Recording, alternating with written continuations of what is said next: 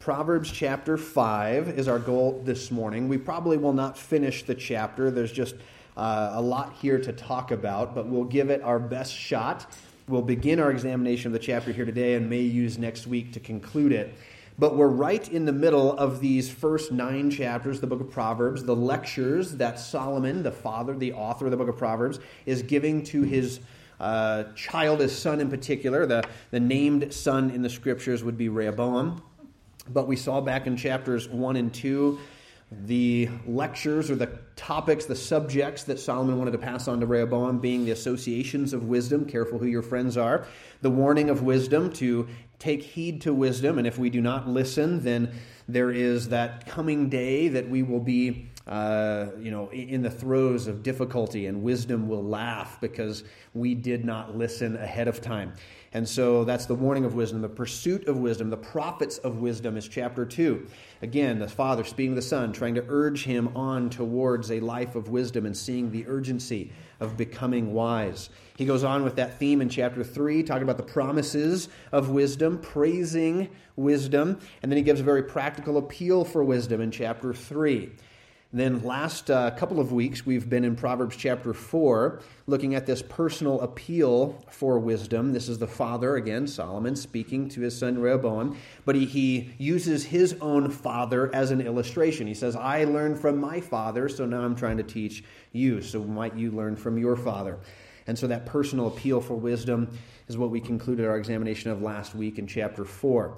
Well, today we're beginning chapter 5, and we'll see the main theme of this chapter is the peril of adultery.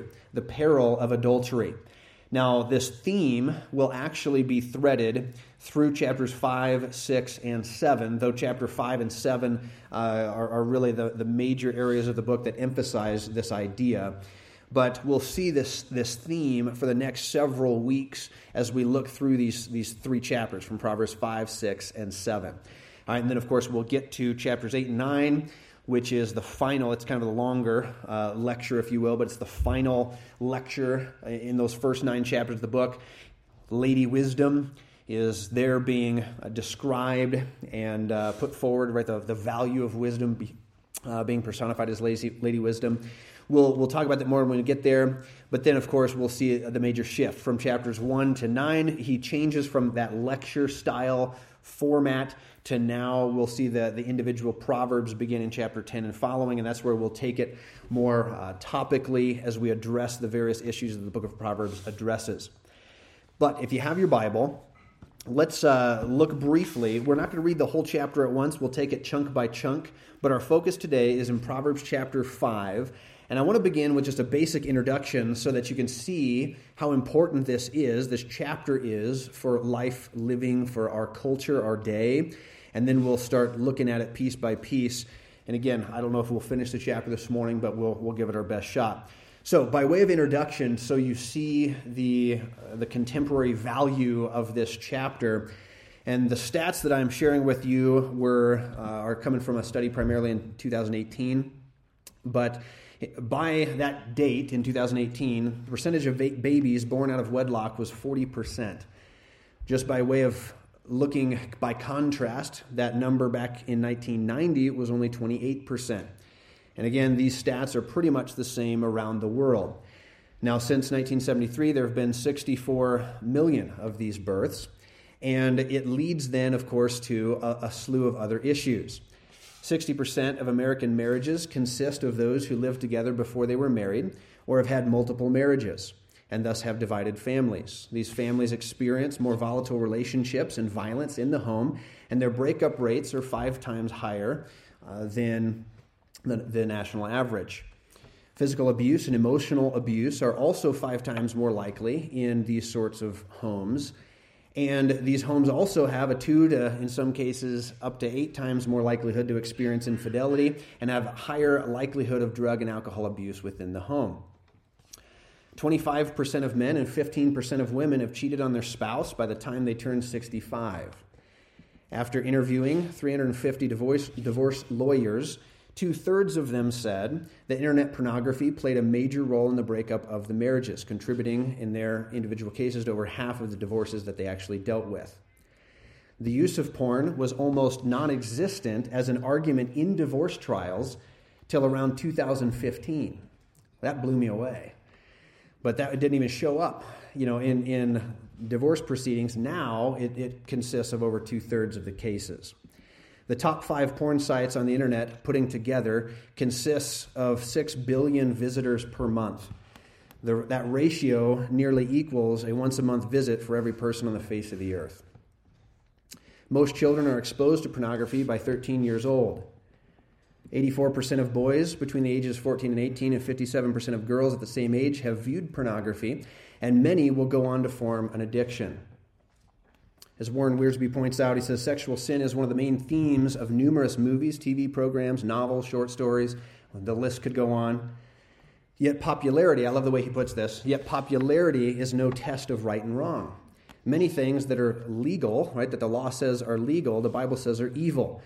And there won't be a jury sitting at the white throne judgment, end quote. I like that. Thanks, Warren Wiersbe. That's, what a way with words. But he says it doesn't really matter what the culture says. There is coming a day where God's going to say, and he's going to enforce at the great white throne judgment what is right and what is wrong. And so he says we should know the wisdom of the Scripture. Again, Wiersbe points this out. But this thread is going to be seen rather clearly in chapter 5 and chapter 7. It'll be present in chapter 6 as well. But as Wiersbe again puts it, he says, why worry about sexual sins? Well, these 3 chapters of Proverbs give us 3 reasons why we should worry if we break God's laws of purity. First, because sexual sin is eventually disappointing. That's really the big theme of Proverbs 5. It's gradually destructive. That theme will surface in chapter 6. And it's ultimately deadly. That's the big theme of chapter 7. That's why God says, you shall not commit adultery. So as we focus, again, again, these stats in particular go back to 2018. They've only worsened since then, though, some of the more current studies are still, coming out. But nonetheless, as we focus on these 3 chapters and this subject that'll be thread throughout them, let's focus this morning on chapter 5 in particular. And like I said, we probably won't finish chapter 5 this morning, but we'll see what kind of progress we can make. We're going to break it down into 3 major paragraphs or the flow of thought, if you will. First 6 verses is what I call unmasking seduction. Unmasking seduction. Then, sorry, I think it blipped on me. There we go. So chapter 5, verses 1 to 6, unmasking seduction. Chapter 5, verses 7 to 14, weighing seduction. Or as he says, ponder the path of your feet. And the word ponder is a pretty interesting word study. We'll come to it in a minute. And then, of course, the latter half of the chapter, verse 15 to 23, avoiding seduction. And as we'll see, that paragraph primarily deals with investing in our marriage. And so we'll see that's the primary strategy that Solomon is giving to his son Rehoboam to avoid seduction. So that's our thought flow through the chapter. Let's begin by reading verses 1 to 6. All right, we'll just kind of take this a piece at a time and see how far we can make it before the end of the hour. But if you got your Bible, follow along as I read. Proverbs 5, verse 1 says, my son, attend unto my wisdom, and bow your ear to my understanding, that you may regard discretion, and that your lips may keep knowledge. For the lips of a strange woman drop as a honeycomb, and her mouth is smoother than oil. But her end is bitter as wormwood, sharp as a two-edged sword. Her feet go down to death. Her steps take hold on hell, lest thou should ponder the path of life. Her ways are movable, that you cannot know them. Pause there. Now, again, as we begin just that first paragraph of the chapter, I'm labeling it with the heading of unmasking seduction. Now, unmasking seduction begins, according to our text, verses 1 to 2, with listening to wise speech, right? This is the father speaking to the son. We've seen this show up many times throughout these first few chapters. We'll see it many more times. But the idea is he says, my son, attend to my wisdom. Please listen to me. That's what he's saying. Listen carefully to what I'm about to tell you. In other words, seduction, to unmask seduction, to see it in its true color, it begins with listening to wise speech. Integrity and sound speech, in other words, is the first line of defense against adultery, according to these verses.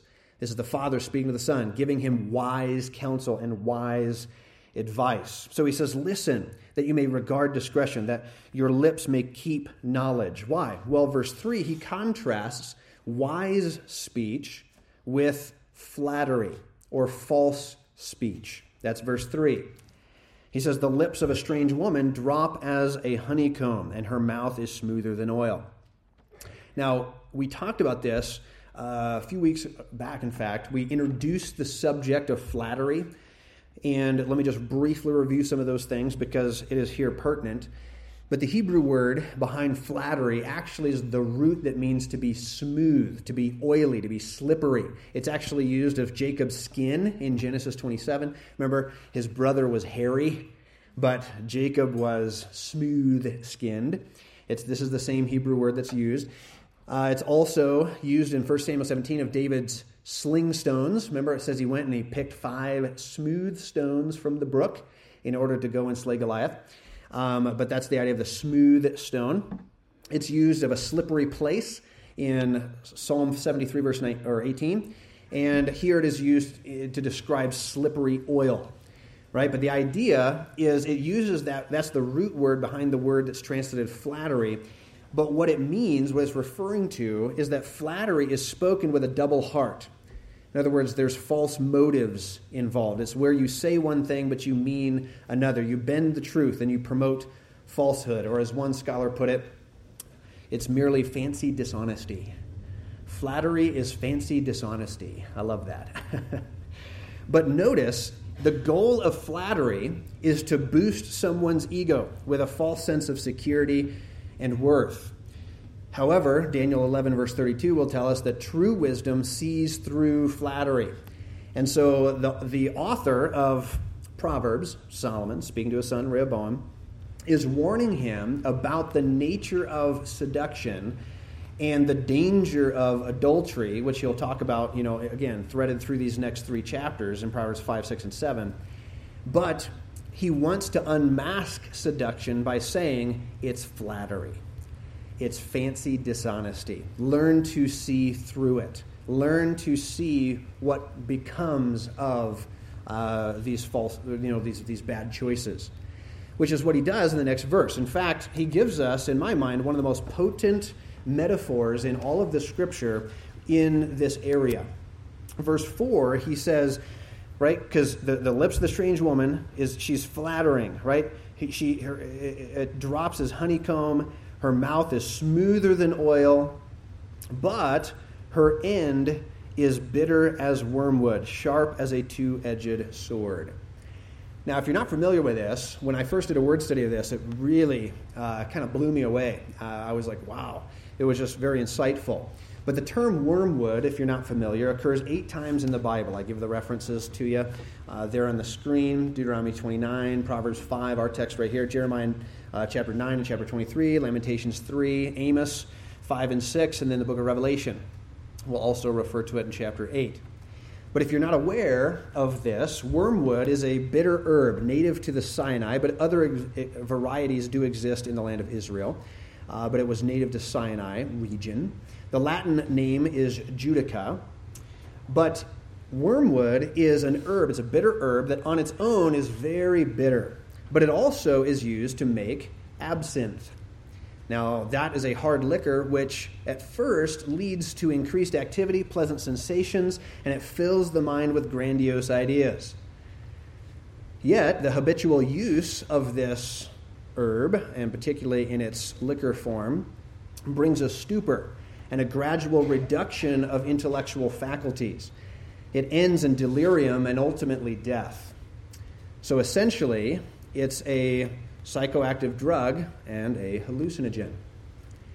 Again, when you draw the lines, connect the dots, this is a powerful metaphor for illicit sex outside of marriage. Illicit sex is attractive and it's exciting, but it slowly makes you stupid and ultimately kills you. Right? That's what it's telling us. Avoid it. It's like wormwood. It's smooth, it's sweet, it's attractive, and then it bites with bitter as wormwood. So what he says in verse 6 is he says you need to then consider your actions. Again, he's describing, we just read verse 4, her end is bitter as wormwood, sharp as a two-edged sword. Her feet go down to death. Her steps take hold on hell. He says, lest you should ponder the path of life. And her ways are movable. In other words, I want to contemplate this for just a second. This is a key phrase that he's going to use twice in this chapter. He's going to introduce the beginning of the chapter and then the end of the chapter, and he's going to kind of tie these ideas together with a repetition of this phrase. The phrase of ponder the path of your feet. Look, we just read it in verse 6, right? Ponder the path of life. Then pop down to, where does it show up next? I think it's verse 21, is it? For the ways of man are before the eyes of the Lord, and he ponders all his goings. Right? There's the word ponder again. So it shows up twice in the text in the same chapter, verse 6 and verse 21. We'll also see it in Proverbs 16 and verse 11. Let me just read that real quick. Proverbs 16:11 says, a just weight and balance are the Lord's. All the weights of the bag are his work. The word weight and the word ponder is actually the same root word, and the same Hebrew word. In other words, when he tells us twice in Proverbs chapter 5 to ponder the path of life, or the path of our feet, to ponder means to weigh something, as in putting it in a pair of scales, right? Can you imagine that in your mind's eye, right? The idea of a pair of scales. And the idea is, he says, you need to weigh out life. And it's an idiom for considering something very carefully. In fact, this is a huge theme, as Wiersbe points out, throughout the book of Proverbs. We won't go to all these passages for sake of time, but the book of Proverbs will emphasize the importance of looking ahead to see where your actions will lead you. That's the big theme. We'll see it in chapter 5 right here. This particularly looks at verse 11. We'll get to that in just a second. We'll see it in chapter 14, Proverbs 16, Proverbs 19, Proverbs 20, 23, 24, 25. It's a big theme through the book, because that's in essence, it's one of the core concepts of wisdom, is to learn. Remember, we talked about it way back in our introduction when we looked at the word prudence. Remember that? To be prudent, one of my favorite words in the book of Proverbs, because the word prudence is actually connected with the word in English. It's the word providence. And the idea is to forecast ahead, to see, to know the future before it happens, right? But a prudent man, a wise man, is someone who does exactly what we see here in our notes. They learn to look ahead, to see where their actions will lead them. Oh, yeah, you got a hand up? Sorry. The concept of weighing, that reminds me of the story of Belshazzar in the book of Daniel. That's absolutely right.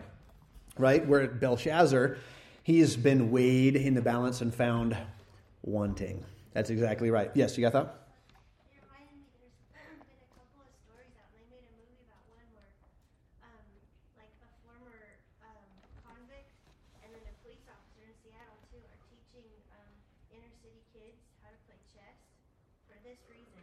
Instead of reacting to life, think ahead. Think ahead. Really, No, that's good. I just thought that was interesting. That's a practical way to learn. That's right. That's good. We're not to live life reactively, but proactively, to think ahead, to plan. What's your next move? Right? That's the essence of wisdom. One of the core building blocks to wisdom. That's what the book of Proverbs is teaching us. And it's true in this regard as well, in this area as well, as in every area of life. We need to learn to look ahead, see where our actions will lead us. But our text tells us that the adulteress wants you to act impulsively rather than consider the outcome of your actions. It tells us again in verse 6, right? It says, you got to connect verse 3 to 6, right? Verse 3, her lips are like a dropping honeycomb. Her mouth is smoother than oil. Her end is bitter as wormwood, but she doesn't want you to know that. Right? That's verse 6. It says, lest you ponder the path of life, for her ways are movable. And the idea of movable is unstable, not straight or safe, but dangerous and slippery. I love the way Charles Bridges puts it. He says this, quote, not only does she give no thought to the way of life, she is determined that no one else should either. She knows that the checks of conscience must be diverted. More on that in chapter 7. The the actual scene of seduction is in chapter 7. Very enlightening. But he says, back to the quote from Charles Bridges, he says, "She knows that the checks of conscience must be diverted. No time must be allowed for reflection. The intrusion of one serious thought might break the spell and open the way of escape." End quote. What a powerful quote. I thought that was helpful. So he's telling us to unmask seduction. He's trying to help us see that it may be sweet at the beginning, but it's bitter at the end, bitter as wormwood.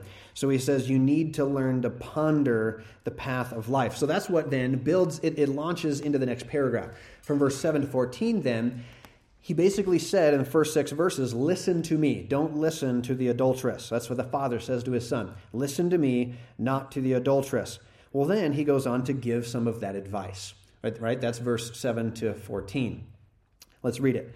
He says, "Hear me now, therefore, O you children. Depart not from the words of my mouth. Remove your way far from her. Come not nigh the door of her house. Lest you give your honor unto others, and your years unto the cruel. Lest strangers be filled with your wealth, and your labors be in the house of a stranger. And you mourn," verse 11, "and you mourn at the last, when your flesh and your body are consumed. And you say, how have I hated instruction, and my heart despised reproof, and have not obeyed the voice of my teachers, nor inclined my ear to them that instructed me. I was almost in all evil in the midst of the congregation and assembly." Stop there. Now again, I mentioned this just a moment ago, but this section is set up by the first paragraph. After urging the son to listen to godly advice back in verses 1 and 2, Solomon now gives him godly advice in verses 7 and following. In fact, you could, though we're breaking it into these 3 paragraphs, you could see the rest of the chapter as his godly advice, where he's going to talk about how we need to avoid the seductress, verses 7 to 14, but then we need to invest in our marriage or our future marriage in verse 15 to 23. All right, so that's the core of his godly advice. All right, now we just read verse 7 to 14, but notice again how he's saying, listen, verse 7, "Hear me now, depart not from the words of my mouth." So again, it's kind of repeating the theme from verses 1 and 2. He's saying, listen to me, listen carefully. But he goes on, verse 8, "Remove your way far from her, and come not nigh the door of her house." One pastor by the name of Nelson put it this way. He says, "Lust and porn are like a tractor beam. They draw us in. So don't even go near, but keep a safe distance." That's what the author Solomon is trying to say to his son. Verse 8, he says, "Remove your way far from her. Don't come nigh the door of her house." Now, when we'll get there in chapter 7, what we're going to see is that the naive person that is ensnared in adultery in chapter 7 is one that does go nigh her house. Right? In other words, he was toying with temptation and it snagged him. And so we'll see it in chapter 7. We'll see this theme come out all the more. But he's laying it down here. "Remove your way far from her, and come not nigh the door of her house." Again, Charles Bridges is helpful when he says this. Quote, "To thrust ourselves into temptation is to place ourselves outside of God's protection. The snare, as it approaches, becomes more enticing. The voice of wisdom, therefore, is flee youthful desires." End quote. And of course, he's alluding to a New Testament passage where Paul tells Timothy to do just that. Right? I think it's 2 Timothy 2:22. Right? Flee youthful lusts. Why? Well, verses 9 to 14 is going to elaborate on the results of adultery. He goes on in verse 9 to 14 to describe how adultery will strip you of a good reputation, of good health, and of all of your wealth. He says again in verse 9, he says, "Lest you give your honor unto others," there's your good reputation, "and your years to the cruel," there's your health. And it may also be not just health, but allusion to your wealth as well. All your hard-earned money is gone. So you've wasted those years. Verse 10, "Lest strangers be filled with your wealth, and your labors in the house of a stranger." In other words, as he describes this idea of losing wealth, which is an allusion to several possible things, either to dying young and your wealth goes to others. Right? The idea is you die young because you were caught and put to death or murdered, or as he says in verse 11, when your flesh and body are consumed. He may well be talking about STDs, various things that lead to a shorter lifespan. So it could be losing wealth and leaving it to others, might be a reference to you dying young and leaving your wealth for others. It might be referencing wasting your money on a pimp, or in alimony. Right? The idea here is he says your wealth will go to strangers. The idea is that it may lead to broken homes, to bastard children that you're now caring for. Right? In other words, there's a lot of different ways that verse can be fulfilled, but the point is obvious. He says you're wasting your life and resources. It will come back and bite you to partake in adultery. In fact, the regret of said individual is expressed rather graphically in verses 12 to 14. These are the words of total regret.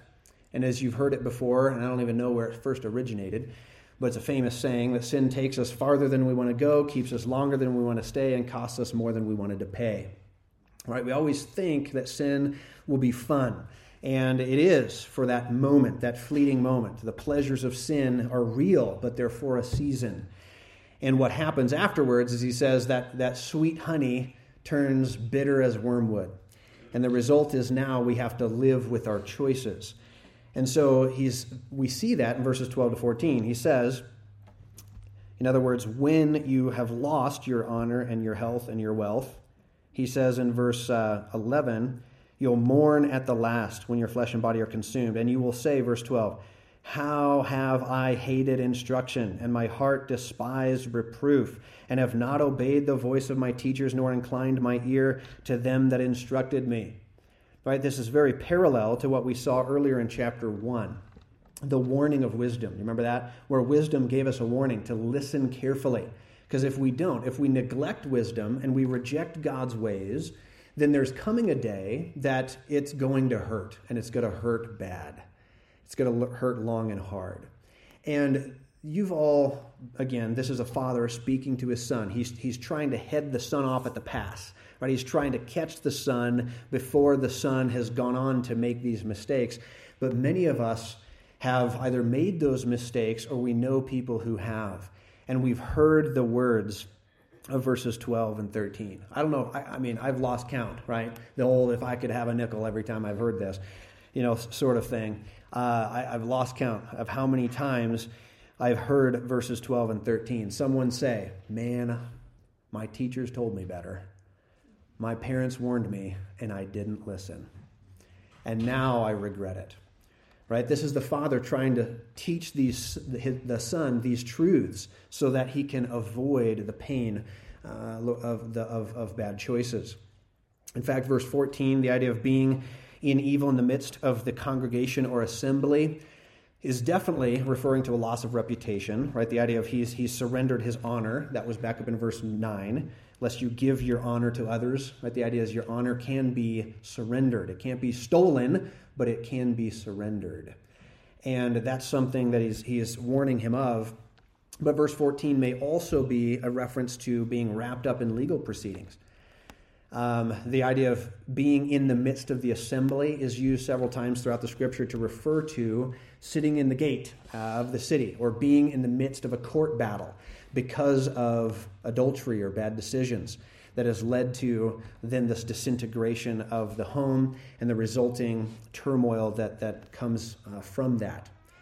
So then, notice in verses 15 and following, he gives us this positive aspect of after he unmasks seduction, he teaches us to weigh seduction, right? Weigh it in the balance. Say, okay, I have this moment of pleasure, or, and then it comes with all of the bitter wormwood results, or I resist that and I receive the good. So he's now going to kind of shift from the negative side in verse 7 to 14 to now the positive side. Namely, we are to avoid seduction by investing in our marriage and finding satisfaction in our spouse. That's verses 15 to 23. All right, so if you got your Bible, let's read it. He says, drink water, verse 15, drink waters out of your own cistern and running waters out of your own well. He says, let your fountains, or this verse I'll talk about in a second, it's probably better translated as a question. So he says, why should you? Or, it's a rhetorical question. It's not a command, it's a rhetorical question, is the better way to take verse 16. But he says, why should your fountains be dispersed abroad and rivers of waters in the streets? Let them be only your own and not a stranger's with you. Verse 17. Verse 18, let your fountain be blessed and rejoice with the wife of your youth. Let her be as a loving hind and as a pleasant roe. Let her breasts satisfy you all the times, and be thou ravished always with her love. Why will you, my son, be ravished with a strange woman and embrace the bosom of a stranger? For the ways of man are before the eyes of the Lord, and he ponders all his goings. His own iniquities shall take the wicked himself, and he shall be holden with the cords of his sins. He shall die without instruction, and in the greatness of his folly he shall go astray. Now, as we work our way through this passage, again, he's going from the negative, right, of all the reasons why we should avoid it, adultery, the negative. In other words, this is the bad that will result from it. But now he goes to the good. He says, this is the good that we're losing out on, and the good that we ought to invest in order to avoid seduction. Now, in verses 15 and really all the way down to verse 18, 15 to 18, he uses an analogy that Solomon will use elsewhere. In fact, if you've been with me for our Song of Solomon studies, we've done that in a varying different settings. We've done a book study through Song of Solomon. We've done a marriage course through Song of Solomon. I've gone through Song of Solomon in different venues, and he will use the same idiom there. But to drink water from your own cistern or your well is an idiom for sexual intimacy and marriage. Wells were prized possessions in the arid ancient Near East, and these were worth finding and fighting to keep. So too is a wife. Drinking water from the well is here an idiom for this sexual union. You could go and see it's probably also alluded to in chapter 9, Proverbs 9:17, but it's definitely alluded to in Song of Solomon 4 and verse 15. We see this same idea surfacing. Again, Charles Bridges is helpful when he says, quote, desire for forbidden pleasures spring out of a dissatisfaction with present possessions. Where contentment is not found at home, it will be looked for elsewhere, end quote. In other words, again, this paragraph in verse 15 to 23 is telling us the positive side of what we ought to invest in order to avoid seduction. Now, I mentioned this as we read through just a moment ago, but most translations will translate verse 16 as a question. It's not a command, right? He's not saying, go disperse your waters, right? Because he just said, don't do that, right? In verse 15. In other words, it's a rhetorical question. He's saying, you guard your waters and enjoy them. He says, why would you spread them out and waste them? Right? That's the idea. Rather, he says, verse 17, let them be yours alone and not a stranger's with you. Rather, he says, let your fountain be blessed, verse 18, and rejoice in the wife of your youth. Now, that phrase, wife of your youth, is used several times in the Scripture. I'll give you a couple of other references, Deuteronomy 24, Ecclesiastes 9, a couple of other places where we see it surface. But the idea is it's a phrase that's referring to the wife of your youth as this special gift from your father's hand. In fact, in Proverbs 19:14, God will go so far as to say, let me just read that real quick. Proverbs 19:14 says, house and riches are inheritance of fathers, but a prudent wife is from the Lord. A prudent wife is from the Lord. The idea is that it's a gift from God that we ought enjoy, that we ought invest in, that we ought safeguard. In fact, he goes so far in verse 19, and I'll keep it PG, but it's nonetheless a very graphic verse if you study it, particularly in the original Hebrew. But verse 19, he says explicitly, let her breasts satisfy you. He goes on to use the word ravished, which the root of that word in Hebrew is actually, it means to be filled, to soak in, to bathe in, or even to become intoxicated by. To become intoxicated, you don't sip, but you drink deeply. And this idea, the word ravished, is referring to the ecstasy of orgasmic joy. That's what verse 19 is talking about. So he says, let the wife of your youth be that source of orgasmic joy. Again, Charles Bridges is helpful when he phrases it this way. He says, quote, whatever interrupts the harmony of this delicate relationship opens the door to imminent temptation. Tender affection is the best defense against the desires of illicit passion. End quote. I love that phrase. Tender affection is the best defense against the desires of illicit passion. That's helpful. Again, Wiersbe puts it this way. He says, when married people honor and respect sex as God instructs them in his word, they can experience increasing enjoyment and enrichment in their intimacy. But when people break the rules, the result is just the opposite. They experience disappointment and disillusionment and have to search for larger doses of sexual adventure in order to attain the imaginary pleasure level they're seeking. God created sex not only for reproduction, but also for enjoyment. He didn't put the marriage wall around sex to rob us of pleasure, but to increase pleasure and protect it. End quote. He's absolutely right. I like the way he puts it. In fact, just backing up a slide, the observation that Wiersbe makes, this idea of illicit sex bringing disappointment and disillusionment, which then results in the search for larger doses of sexual adventure. This is well known, well documented. This idea is sometimes called the law of diminished return. The law of diminished return is the idea is that you might get a high when you experience something new or novel, but when you go back to that thing, it doesn't give you the same high that it did before.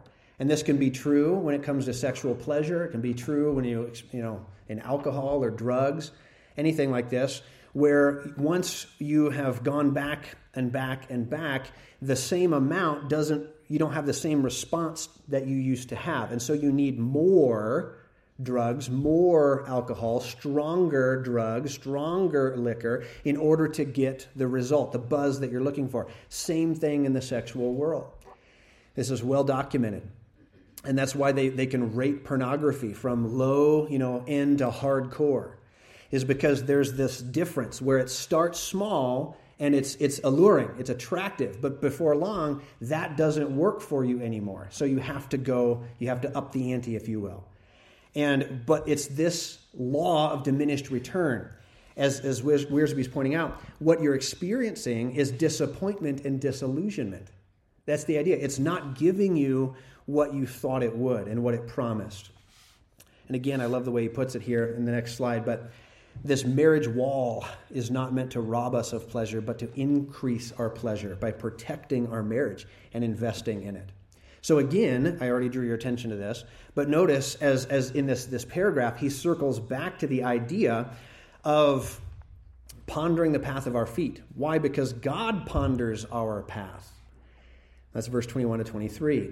Again, notice that repetition. He's saying, weigh it carefully. Do you want a God-honoring marriage?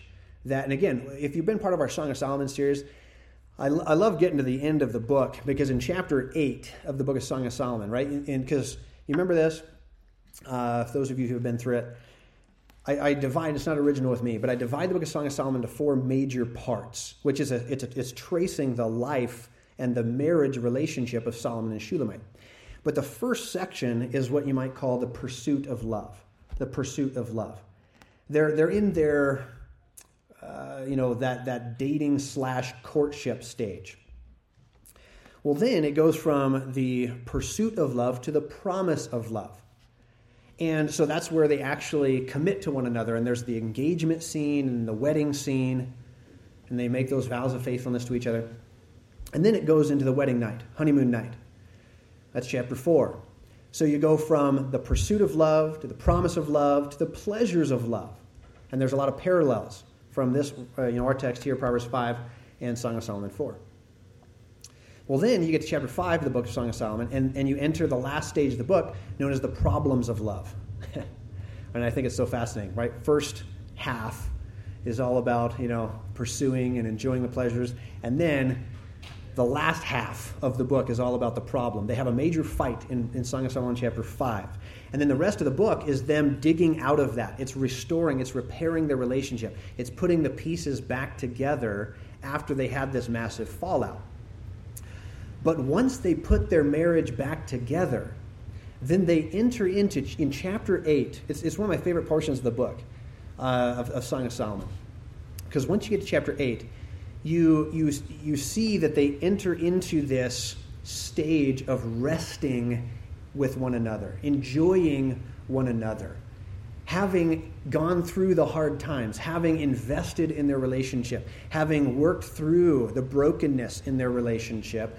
There is now a sweeter, higher degree of intimacy. In fact, I point this out often. Every time I go through the book, I point this out. There's really 2 sex scenes in the book of Song of Solomon.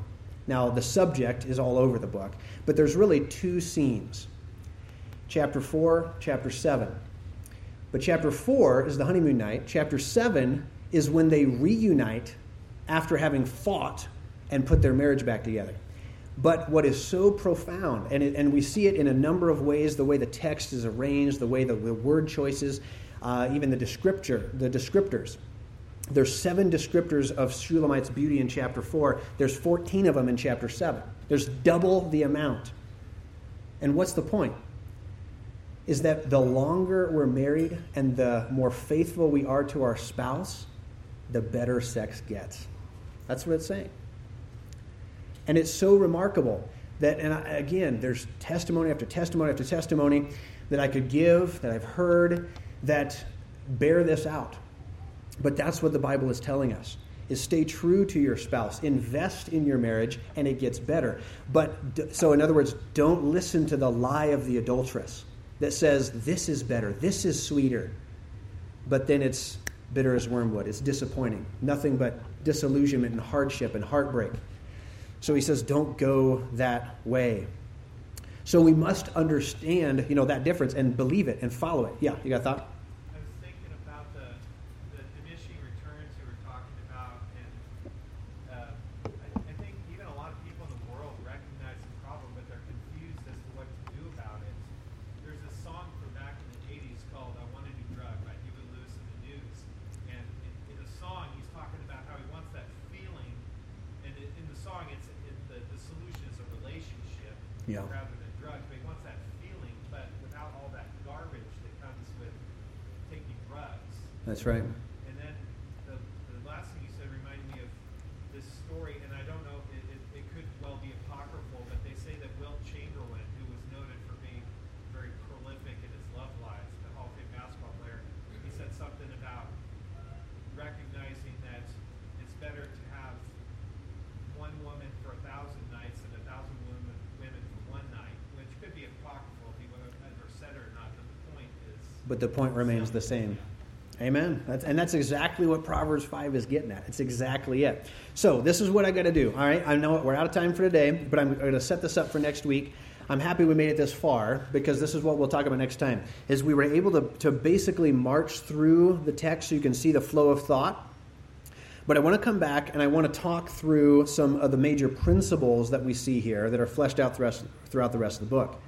And so what we'll do, and when we'll summarize kind of the Bible's sexual ethics next time, we'll use chapter 5, Proverbs 5, as kind of a launching pad, and we'll talk about these 3 big ideas of understanding sex, understanding lust, and overcoming lust, and investing in our marriage. And so that's really some principles that I'd like to lay the groundwork, because when we get to, again, chapter 6 is going to deal with it a little less because it's going to deal with a lot of other subjects.